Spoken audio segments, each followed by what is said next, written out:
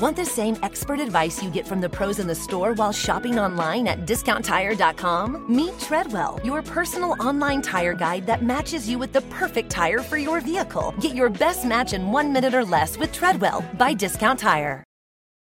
Listen, when the baseball season is over, when football is over, and that town begins to fully attenuate its sights on the Philadelphia 76ers, that better be a positive story. They booed him against the Spurs like they already were in it. Yes. I think that was a home opener. They're just like, no. They were booing Embiid. Listen, we can argue about whether or not that is wise or pathological or whatever, but that's just Philly. Yeah.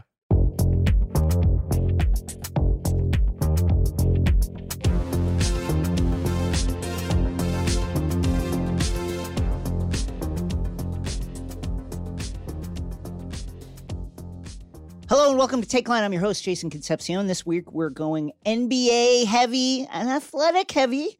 The great, the wonderful, the best ever do it, Zach Harper, NBA insider extraordinaire, and of course, one of the great hosts of the Athletic NBA show is my co-host today as we dissect the early season struggles of the Philadelphia 76ers and the Los Angeles Lakers. Then Zach's fellow NBA insider at the Athletic, John Hollinger, the creator of PER, former front office executive for the Memphis Grizzlies, one of the great analysts looking at the NBA today, will join us, and he will be giving us some of his thoughts, his way too early thoughts on the first week of the NBA season.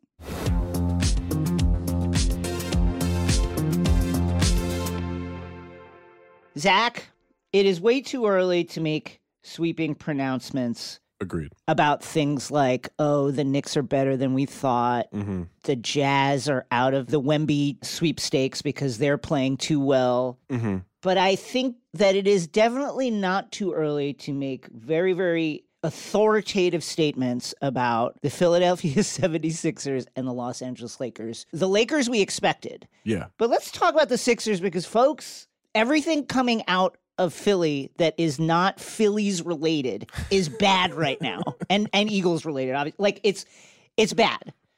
Yeah. Here's the thing. I don't like to overreact. Right. I like to have some fun here, but for the most part, I'm so vain that I want to have measured takes on the NBA. Sure. Not swing one way or the other at the drop of a hat because I want to be correct. Right. Like that's how vain I am. I would rather be correct than biased or whatever. I had in the power rankings on the Athletic for opening week, I think the Sixers 6th in the NBA for like current status and everything. They were in a tier I called like brink of contention. Like they're right there. We just got to see this and this, and then they're going to be contenders and everything. Yep. I dropped them to 16th this week.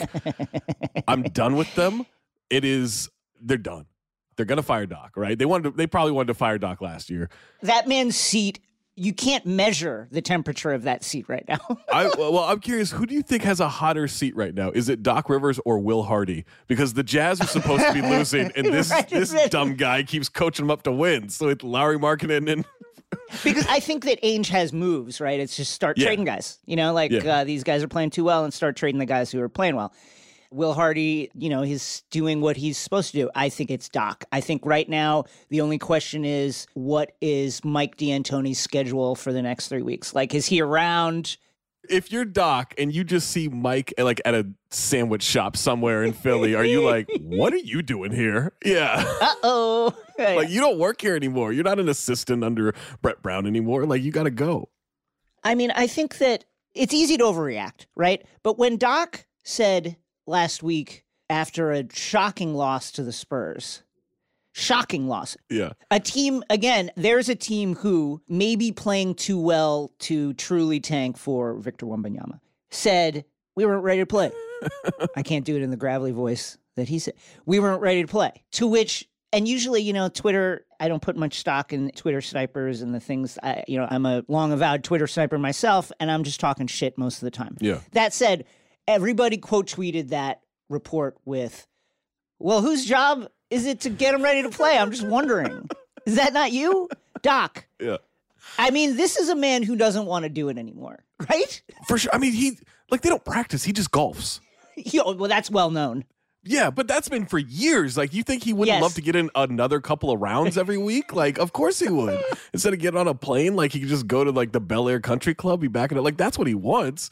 And so I look at it, and there was a point in the Sixers-Spurs game where I thought, oh, they don't have an answer for Devin Vassell. Mm-hmm. And that, like, shouldn't be the plight of the Sixers team. I think that it's weird, too, because, like, James Harden is playing really well offensively, right? Like, we know the defense, and yes, Rockets fans, he once was a good post defender for possessions a game. We don't need to put, like, the rest of the defense is laughable at best. They love to say that. Yeah. But he's playing well. He's cooking. Like, he's getting to the free throw line enough. He's getting in the mid-range and knocking it down. He's hitting threes. Like, he's doing everything. But I don't think Joel knows how to play with that guy. Like, it's not that he can't learn, but you look, and he had a switch with, I want to say, like, Wes Matthews on him at one point. And James had a mismatch on the perimeter, so he just starts cooking. And Joel just kind of, like, walked slowly to the dunker spot in the baseline. But there was no, like, purpose with the movement. And he looks so slow right now. Maybe it's an injury. Maybe it's lethargy. Like, I don't know what it is, but like, he doesn't look locked in. Like, he has the most boring 27-13 to open a week where it just, like, the numbers don't really mean anything. He has no impact. And they have to figure out, like, the dynamic of that team. They've talked about, you know, like, obviously he did not play in Eurobasket and was dealing with stuff over the summer. And the Sixers have been open about that his conditioning is just not going to be there for a little while, which is concerning. That said, this is a team with Tyrese Maxey and James Harden in your backcourt. They're going to leak points. They're going to just be squirting points.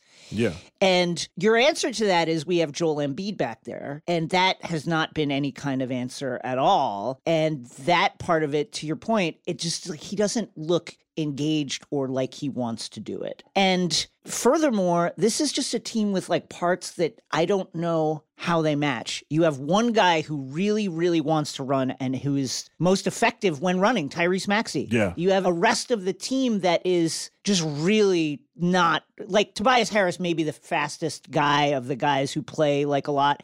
They just are not going to run. James Harden wants to dribble the ball 800 times. Yet this is a team that really needs to kind of swing it around to get Joel posted up in the position that he needs.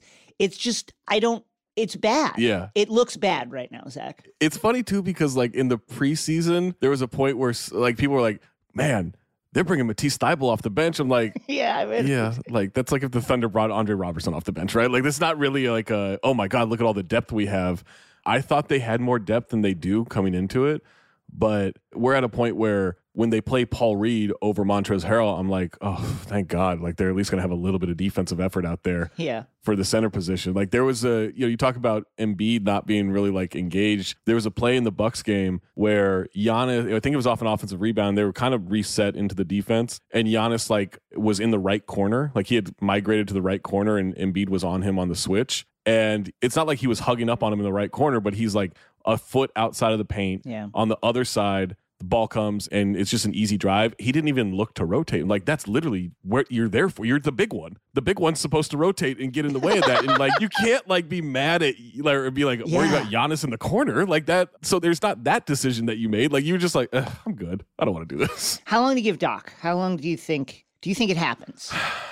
I think it does. Like, if I set the over under at Thanksgiving, right, I think I'd take the under, because I think that's something you have to handle sooner rather than later if this continues. I agree, because the East is stacked and you just can't let this go too far. Yeah. Because this is not a Sixers team that really looks like it has the ability to kind of, like, claw its way back. And furthermore, it's also not a team that you really, bad vibes really affect this team. Yeah.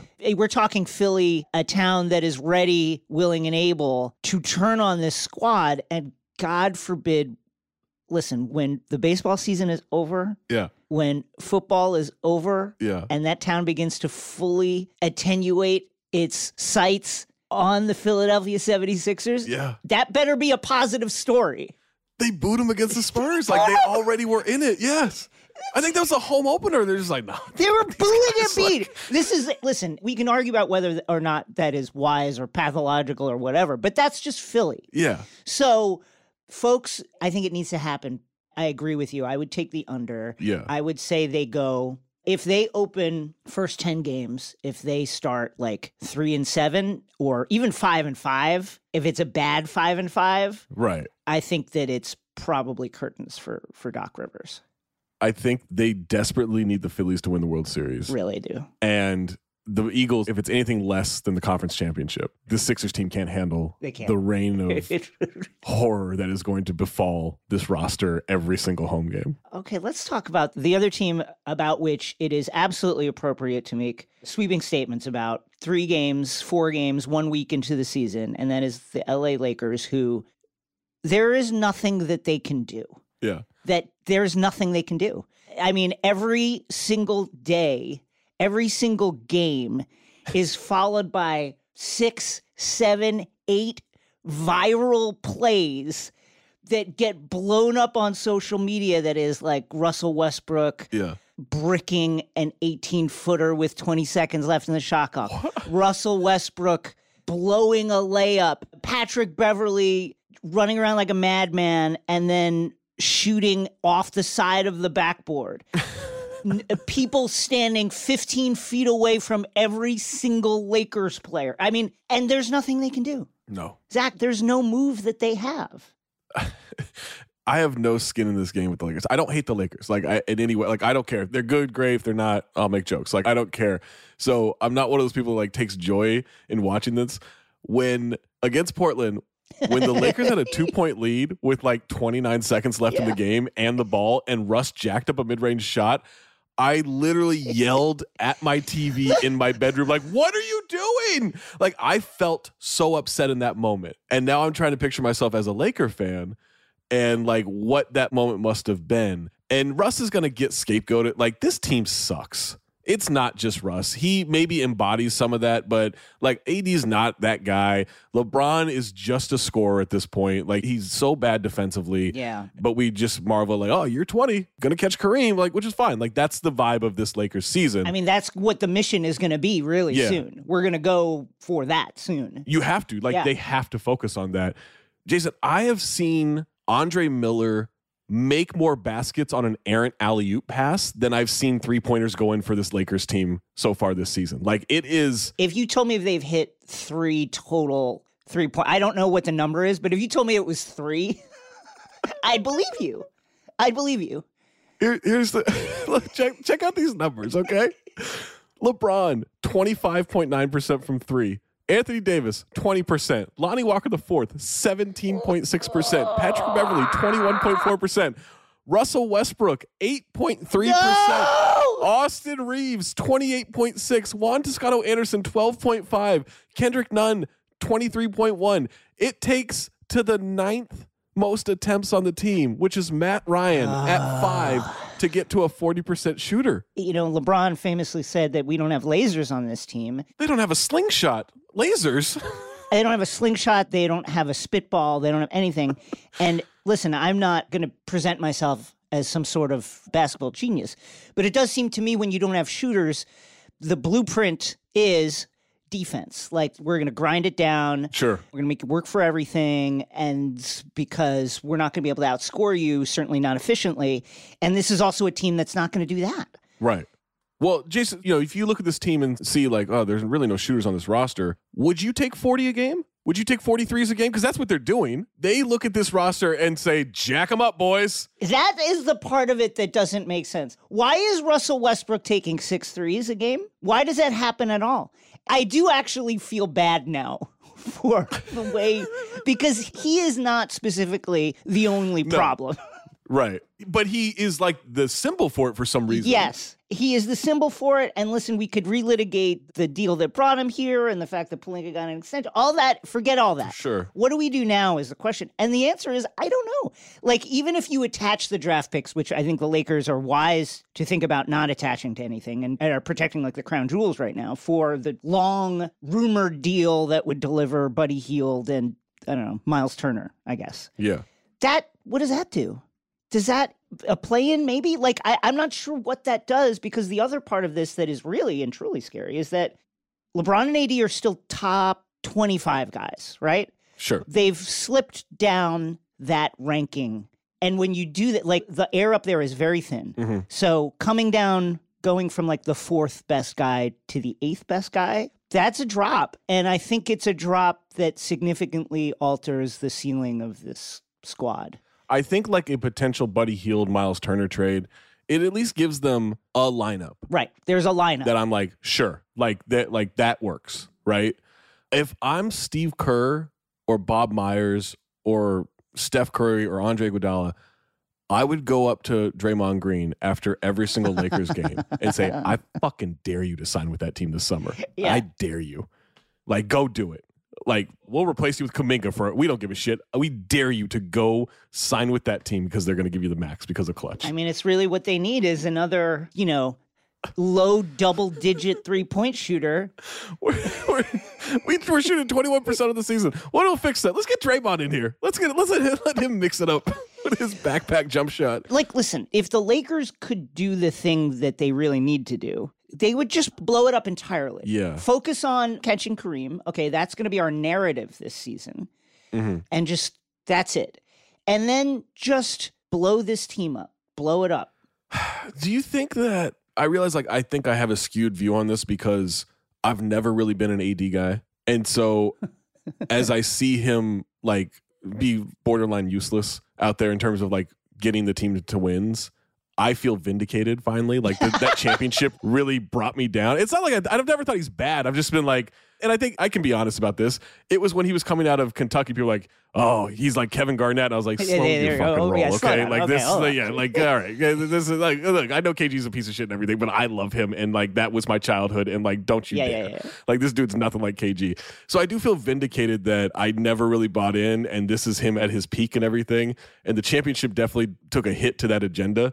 But are there teams that would look at AD right now and say, not oh, well, we trade for him. I think you would trade for him. But what is could you get what the Jazz got for Donovan Mitchell? You're not getting what they got for Gobert. You're not getting anything close to what you gave up for him in terms of that deal to New Orleans. So what is he, 29?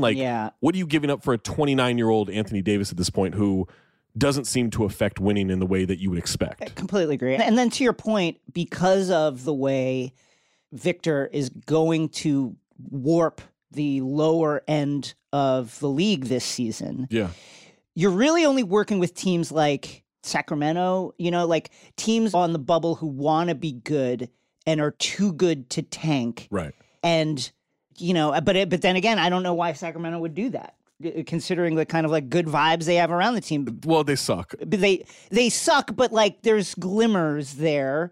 And it is also a thing, you could see that ownership group being push all in, let's go, here it is. Now's the time. What is pushing all in for the I don't know. What is that?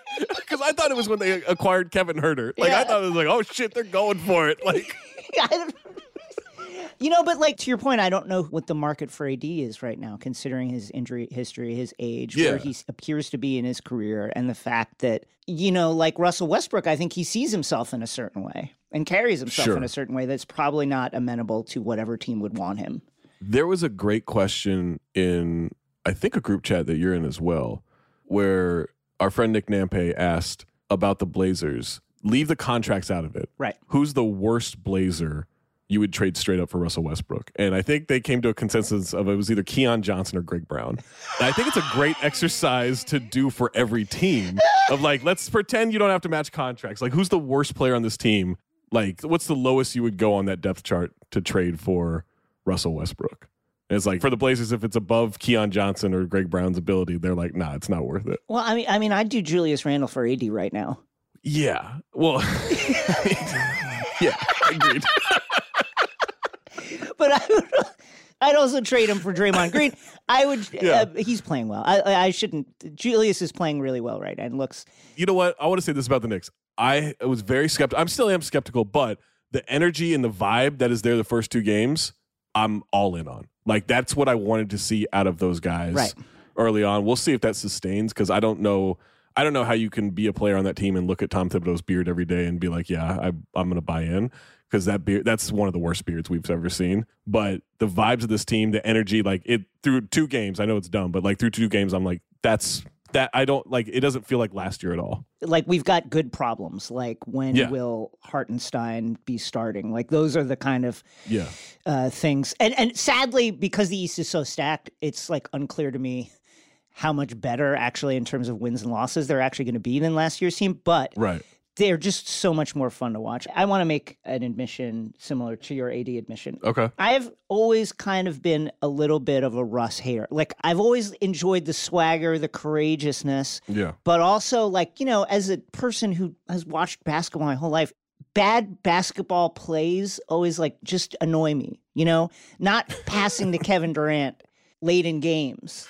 Yeah. It always just really, really frustrated me. And I got to say, I think when the story of Russell Westbrook is all written, one of the things that will become obvious is how at every stage of, at every like fork in the road point of his career, people bet on Russ and lost tragically, dramatically.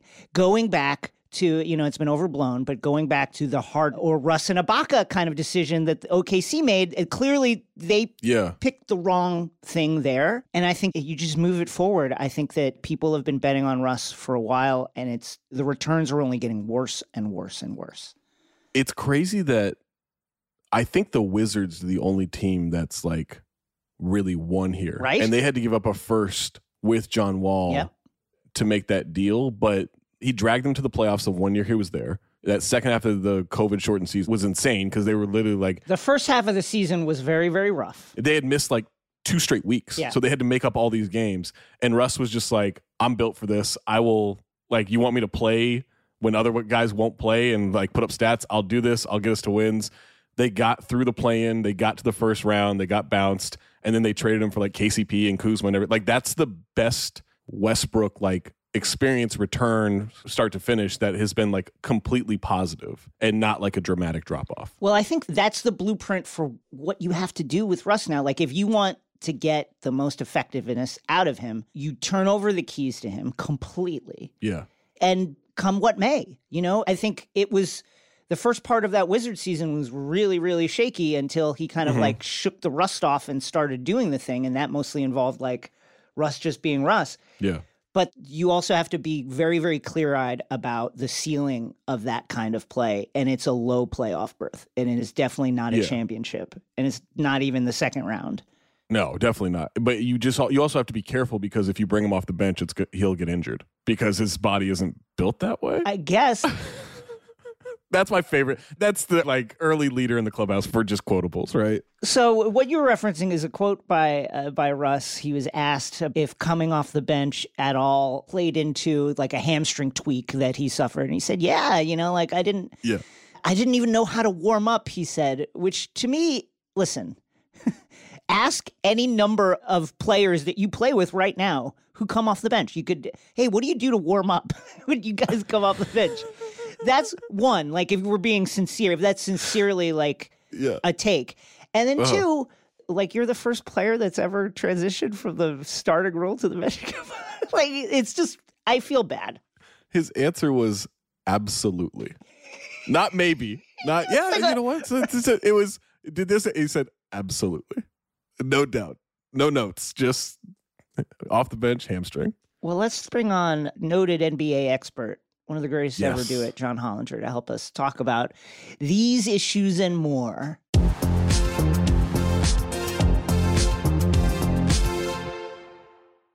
For those who embrace the impossible, the Defender 110 is up for the adventure. This iconic vehicle has been redefined with a modern design that lets you go further and do more. The exterior is reimagined with compelling proportions and precise detailing, complemented by an interior built with integrity. The Defender capability is legendary. Whether you're facing off-road challenges or harsh weather conditions, its durability has been tested to the extreme. Powerful innovations like the intuitive driver display and award-winning infotainment system keep you connected. Innovative camera technologies deliver unobstructed views and effortless maneuvering. And robust cargo capacity means more room for your gear. Ready for a wide range of adventures, the Defender family features the two-door Defender 90, the Defender 110, and the Defender 130, which seats up to 8. To drive the Defender is to explore with greater confidence. Push what's possible with a vehicle made to go further. The Defender 110. Learn more at LandRoverUSA.com/Defender. At Amica Insurance, we know it's more than just a car. It's the two-door coupe that was there for your first drive, the hatchback that took you cross-country and back, and the minivan that tackles the weekly carpool. For the cars you couldn't live without, trust Amica Auto Insurance. Amica. Empathy is our best policy. Why pick one city, one beach, one restaurant, or even one view? With Celebrity Cruises, you can have it all. Explore the best of Europe, the Caribbean, and Alaska with the best premium cruise line. And now get 75% off your second guest, plus bonus savings on select dates with Celebrity Cruises semi-annual sale. Visit Celebrity.com, call 1-800-CELEBRITY, or contact your travel advisor. Offer applies to non-refundable fares and select sailing. Savings vary by state room category. Other terms apply. Visit Celebrity.com for details. Ships Registry, Malta. Start clean with Clorox, because Clorox delivers a powerful clean every time. Because messes happen. Because... Hey, honey, you know your dad's world-famous chili. Yeah, the one that takes 24 hours to make. So I was trying to help out and bring the pot to the table, but it was like super hot. And then I, dropped it, and now the floor looks all, stained with chili. Look, the point is, you guys cool with pizza for dinner? Honey? Ooh, yeah, that happens. So start clean with Clorox. Use Clorox products as directed.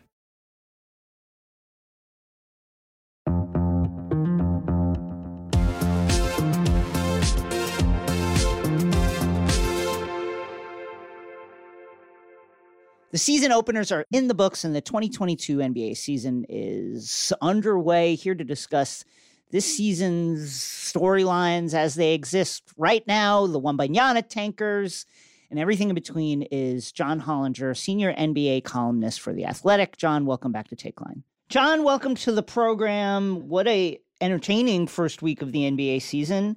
Any surprises jump out to you right off the bat? Yeah, I mean, Utah inadvertently winning 3 games, I think, certainly. How dare you? Stands out. What? How dare you? What is going on here? Submerge that fine franchise. Yeah, John, Will Hardy hot seat, or what's going on? No, you're screwing it all up, dude. What are you doing? It feels like, obviously if they're too good, there's various things that Ainge could do, but it feels like that's a squad that will come down to earth at some point. No? They'll get to the number they need to get to in due time. Yeah. And, the flattened lottery odds, though, really change this, because you just need to achieve a certain level of badness. You don't need to humiliate yourself the way the process Sixers did, let's say, in order to get roughly the same potential reward, because the bottom 6 or 7 teams are going to have roughly similar odds. So it's not quite the race to the bottom that it was maybe 4 or 5 years ago. On a scale of 1 to process, the process Sixers went 3-0. They beat the Heat behind Michael Carter-Williams, to start that season. They did. Yeah. No, Tony Roten had a triple-double, and we were getting shit about it. How would you trade that guy? Oh my God. All right, I just want to do 20 quick minutes on Tony Roten, and then you guys talk whatever you want. But so I'm wondering, is that more surprising, or is it Lauri Markkanen and Kelly Olynyk can't be stopped as a duo, and there's just nothing anyone else can do about it? I actually thought Utah would be okay to begin the season until they start trading some more guys, because they do have a lot of offensive talent on this team right now. You look at the stats, they're sort of benefiting from Jedi 3-point defense, and that's going to even itself out. But there's enough offense on that team to kind of stick around 500 for the first half of the season. But they'll work it out. Don't you worry. They'll figure it out. To that end, Baxter Holmes of ESPN had a story that dropped late last week in which it quoted NBA Commissioner Adam Silver as saying, we put teams on notice regarding the tanking for French prospect Victor Wembanyama. And that, one of the things that they had talked about was relegation, and Adam didn't really expound on in what context he brought that up. But my initial reaction to that was, come on, man, get serious. Why are you even bringing up a thing that will never, ever, ever happen? Relegation seems totally hopeless to me. Like, it would completely change how the league operates, basically, because there would be this class of teams that sort of operated in the netherworld between the first division and the second division, but couldn't go all the way in on investing in their teams because they knew the chance of relegation was out there. So you'd sort of have the core teams that always stayed up the way you do in English football. And then you'd have this second tier of teams that can maybe get relegated and maybe not. Like, I mean, theoretically, yes, Manchester City could get relegated, but what their budget is like 5 times everyone else's. Like, it's not going to happen. Yeah, I can't wait to watch Lakers versus Maine Red Claws on Twitch next season. And then, like, with the salary cap and everything, like, okay, you've been relegated to the G League, but you still have $120 million payroll for the next year. Like, no, there are too many structural impossibilities in how the NBA operates. I'd love to see Fort Wayne put up the Lakers for a night, and just how are we gonna make that work? How are you gonna deal with the Mad Ants on the back-to-back with Sioux Falls?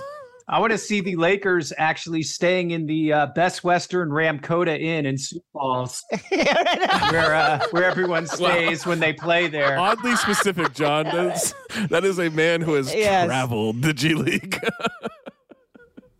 I wonder, it feels like Adam Silver at that point is just the dad saying, I'll turn this car around. No intention. You're still going to the theater, but you're still going to the movies, but like, they're not going to turn this car around. And I don't know, John, like, you're a smart person. Like, I've always just said, just even the odds 1 through 14. If we're going to keep the draft, like, just even the odds 1 through 14 like it used to be. And the argument against that is always, well, what if someone tanks out of the playoffs to get a pick? I'm like, it's still just a 1 in 14 shot. And I don't know how many, like, franchises, especially like greedy owners, are going to go out there and say, like, yeah, well, I'll pass up on a round of playoff revenue for whatever this is. Yeah, nobody's going to tank out of the playoffs just for a 7% chance at the top pick. I think people did not like the previous format because they felt like because they did do that for a while. And the teams at the bottom were very salty about it. And they just felt like it helped teams that didn't really need to be helped.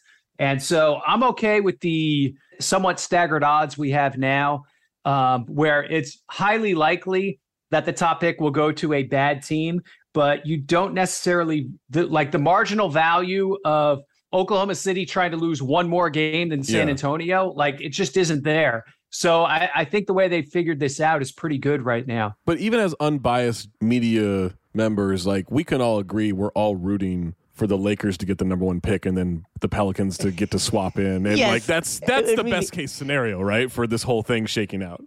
Oh, of course. Of course. Yeah, absolutely. And Zach, I do have to disagree with one thing you said, though. You started this off by saying, John, you're a smart guy. And I just need to call bullshit. Relative to the one you're talking to here, because like you start talking like, I don't know, cosines and tangents and bullshit, and I'm just like, I don't know what's going on here.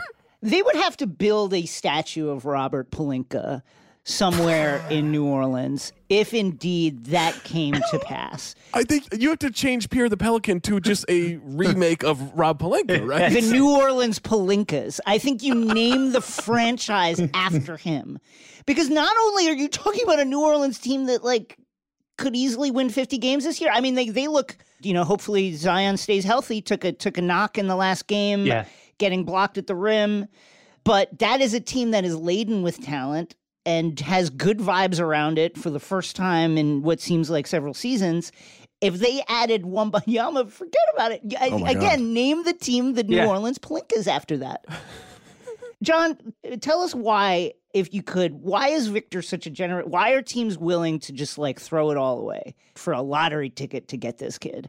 So I saw him in Vegas play twice, and he was unbelievable. I mean, he's 7'4". He's sort of a cross between Kristaps Porzingis, Ralph Sampson, and Dirk Nowitzki, because his shot is just butter. Like, it is so easy and so pure and so fluid at that size. It's incredible to see. He can really handle the ball for his size. Seems very mature and put together too, like just watching his interviews and stuff. And so basically, like, there were 30 teams there who spent 5 days looking for red flags and they didn't find any. You know what I mean? They're looking at this guy trying to ask themselves, okay, what's the catch? and there's no catch. It's stunning to because everyone's been like, this is a guy you create in a video game, right? And yeah, and it's stunning to look at this. Like, it's funny because I looked at Chet Holmgren and I'm like, he'll be a good player, but there's something about it I don't like. Like, I don't know what it is. Like, I think it's just like he's not as fluid as I would want him to be on the perimeter, and the slight body build and everything. Victor Wembanyama is not quite that skinny. He looks a little more built out, but he's like even more stretched out than Holmgren, and I'm just like, fuck yeah, that guy. Yeah. Like, that's the guy. Like, if you're not tanking for him, you're negligent. Yeah. It reminds me of when as a kid, I first saw Shaq, and obviously completely different body types, but it was that, this just looks like a regular sized person that you scaled up. Yes. Complete to 7'1". Yeah. And I'm not, obviously again, like Victor is a little skinnier than that, but he looks, to your point about like Dirk or a play, like he has moves that a smaller player would use. Like he's got this fade to the corner, which I'm like, do you even need that? Like, why did you even work on that? Like, you don't need it. yeah. But and it's the way he moves and the grace with which he carries himself. And then again, the kind of frame that he has, where he just looks like a very tall guy who you scaled up in a natural way to be 7'4" or whatever it is. And he looks like he has complete control of the way his body moves. He doesn't look like one of these guys who had, a late teens growth spurt where it's all of a sudden they're like, oh, how do I move my legs and arms? There is none of that. He looks like he came out of the womb 7'4". He's so comfortable, It's unreal. Yeah, the absence of one thing kind of stuck out to me. Like, I don't think I saw him fall down. Wow. Yeah. Roy Hibbert used to fall down once every 2 plays. Like, Roy Hibbert was averaging the most fall downs in history. Jim McIlvaine for the old timers. Jim McIlvaine was just a slip and slide. Like, he was just always going to the ground. Yeah. It was unbelievable. I was going to say, lost in all the talk about how absolutely tragicomic the Lakers are, and I'll get your take on that in a second, is the Clippers, who maybe ISO too much, but who John Wall is giving them everything they could have hoped for at this early stage of the season. Bringing Kawhi off the bench, we'll see how that works going forward, but that looks like a good team. All right. So let me give you a trivia question. Sure. You know who's 30th in offense right now after our very long season, after 3 games? I'll just guess the Lakers. Yeah. Lakers, the LA Lakers. They're like way, way in last. You know who's 29th? Is it the Clippers? It is, yes. Yeah, but the vibes are like a top 15 offense. Yeah. The vibes. It's interesting how they're using Kawhi, because what they're basically decided to do is just skip his first turn in the rotation almost and just pretend as if it happened and then like sub him back in the middle of the second quarter, except he never played the first quarter, and just continue from there as though things were totally normal. It's a little weird with the club. I don't want to overreact to 3 games almost, anyway, high or low. They are built to kind of need another guy. Norm Powell, they were hoping would be that guy, another guy to step up and score 2, and they haven't really gotten that yet. Powell has been struggling. Reggie Jackson hasn't really gotten going. John Wall has been really encouraging. He sat out the 1 game with the back-to-back, but so that's been a really nice sign for them. Overall, I like this Clippers team. I think they're deep. I think they can match up a lot of ways. I'm a little worried that they only have one real center, but they're sort of making it work so far, and Kawhi will eventually play more minutes. But as they go through the regular season, it's definitely still a little bit of like a work in progress feel with them. For like the melting pot in the East that is like Cleveland, Toronto, Atlanta, Chicago, who do you believe in the most and who do you believe in the least out of those 4? So least is Chicago. That's an easy one. I didn't believe in them even healthy, but with no Lonzo, with Zach LaVine and the knee issue, I don't think they're deep enough. I don't think they have enough shooting. I don't really like their guards that much. I mean, Caruso's a great defender, but in terms of like offense and creation and whatnot, there's just too much of a load on DeRozan right now. Of that group, who I like the most, I'm going to say Cleveland. I think, they've been able to play pretty well even without Garland these last couple games. I worry a little about their depth too in their small forward position, but with that Allen Mobley front court combo, just putting a lid on the rim, I think really helps them. And then having Mitchell, obviously, to be the kind of go-to scorer for them, I just think they have a lot of different ways to beat you now. I think they'll be really good. Does the Bulls medical staff need to stop injecting metal filings into the knees of their players? Is that what they've been doing? I believe so. I think that's what they pulled out of Lonzo's knee. Yeah. That explains a lot. Yeah. We talked about the Clippers and their lack of centers. Their former backup center, Isaiah Hartenstein, now a player for the New York Knicks. One of my favorite subplots of the season has been a Reddit user whose name escapes me now, who I have to say did accurately predict that Nikola Jokic would be like an MVP level player back in the day. Okay. Has now predicted that Hartenstein will similarly rise to the level of an NBA All-Star. That's optimistic. All that aside. All-Star, like a guy who plays in the All-Star game? All-Star? Like an All-Star. Again, this is crazy, and I don't even know why I brought it up. Not like voted in as part of some, like, internet ruse that, like, catches fire. No. Like an actual All-Star, like, all-NBA level player.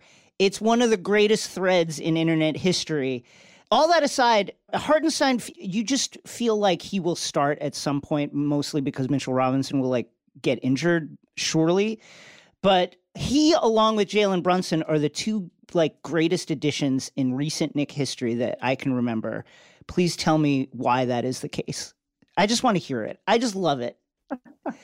They're not going to be a good team. They're going to be fighting for the play-in, but it's the vibes, again, are wonderful right now around that squad. A lot of leftiness going on. It's like almost all leftiness. Yeah. No, I mean, having guys who actually know how to play basketball on the team is like a nice little twist. It's a weird concept. It's not the type of move that the Knicks have been known for making. Let's say, they've gone for shinier objects mostly. Yeah. But also Brunson is 26, Hartenstein's 24. Like, they're going to be around for a while. So I think it's not your typical, like, 33-year-old veteran Knicks free agent pickup. So I think it's exciting because of that. So New York has done a lot of things right in kind of this Leon Rose era, Leon/Derek, I guess, Rose era rebuild. But they still kind of need that centerpiece, that big fish. Like Julius Randle is not that guy, clearly. I don't think RJ Barrett is going to be that guy. He'll be a good player, Same with Brunson, but they kind of need a guy who's going to be one of the 10 best players in the East, at the very least, to be kind of the centerpiece of that team. And then I think that's the point where they turn into a team where their depth really pushes them forward when they have star talent and depth as well. Because right now they're just like 10 decent to good players, which, kind of get you in the middle of the pack. Now, John, some pundits have said Cam Reddish is that guy. Some pundits with like really good hair and maybe like an amazing, yeah. A lot of people here in Atlanta have been talking that one up. Yeah. A lot of people here in this Zoom box right here have said that Cam Reddish is that guy. So, I think they maybe have him, but Tom just has to play him more. Yeah. Let me just say, so he started the season strong, and it's been fantastic to see. He, for every, like, incredible, like, gifted play he makes offensively, where he just kind of, like, instinctively knifes into the lane after getting an offensive rebound or steal or whatever, it's accompanied by 2 or 3 plays where he's just like, where's my guy? I forgot about him. It's like, yeah, what am I doing on defense? Where am I supposed to stand? Over here. And you can actually watch all of that play out. Like, if you just watch him. And he's middle management J.R. Smith. Like, he just like... Lots of dribbling misadventures, too. Any other surprises over this, this early part of the season? I guess we should talk about the Lakers. Yeah. What actual positive option do they have, if any? Just counting on the fact that, okay, even if we're bad at shooting, we can't possibly be this bad, right? Well,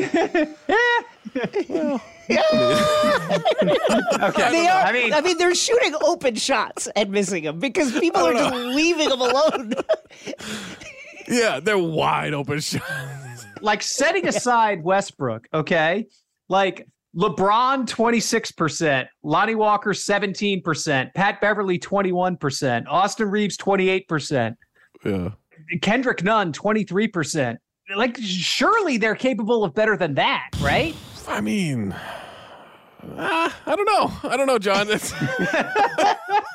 looked pretty bad. Well, John, thank you so much for joining us. Can't wait to talk to you again. And of course, we're going to be following everything you do over the course of the season because You're one of the greatest to ever do it. Oh, stop. Thank you. That's it for us. Follow and subscribe to us on Apple Podcasts or wherever you get your podcasts. And don't forget to subscribe to Take Line Show. And check out my pop culture and entertainment podcast, X-Ray Vision, which comes out every Friday. Check it out. Goodbye.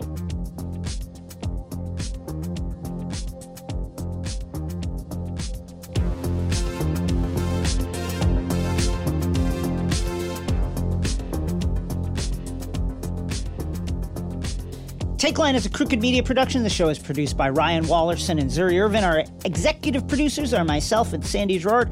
Engineering, editing, and sound design by the great Sarah Dubalaska and the folks at Chapter 4. And our theme music is produced by Brian Vasquez. Mia Kelman is on the Zoom for vibes, and the vibes are fantastic all the time.